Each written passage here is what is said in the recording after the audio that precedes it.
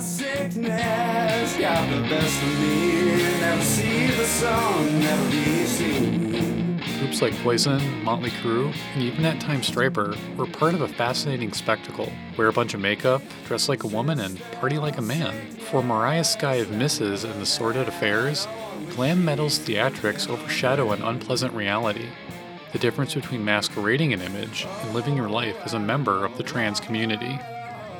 Our being and existing is often seen as performance aesthetic or entertainment for the hetero community at large, and it's incredibly frustrating. Yeah, we definitely don't shy away from the fact that we're a bunch of Midwestern queers, we're flamboyant, we're also kind of edgy, and we don't deal with shit, we don't put up with people's stuff.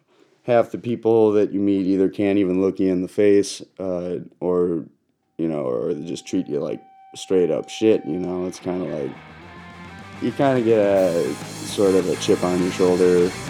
Mariah isn't oblivious to the challenges others face outside the trans community. Unfortunately, it seems that people have a difficult time grasping her and her music.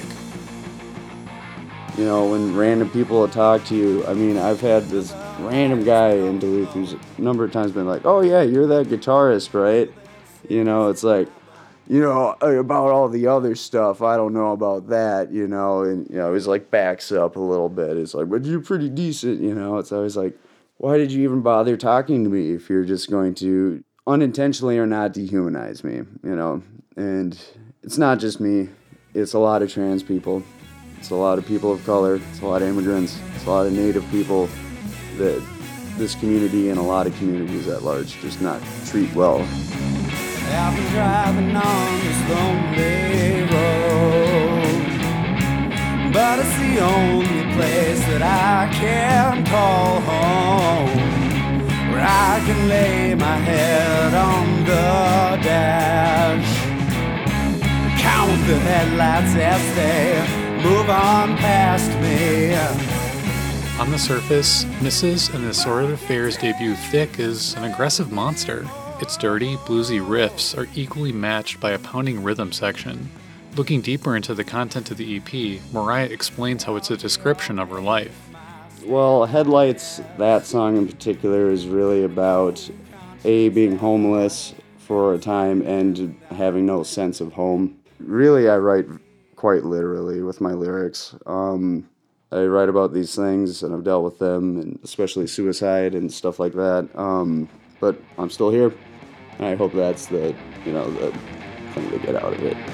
Mariah illustrates how the breaking point between image and identity isn't an act. For her, music is more than a performance. It's part of living her life as who she is. If you stumble upon my music and you really reflect with it, do you need a hug? Sort of in that. Just like, I just want to be a calm voice, amidst the chaos or something. Just like with my music, I just would want people to find that musical grimoire where they could just, they could escape for a little bit and be like, somebody else has experienced what I've experienced, I'd want people to resonate with it, to realize that trans people are people and that our experiences are just as valid and our experiences can oftentimes be terrible.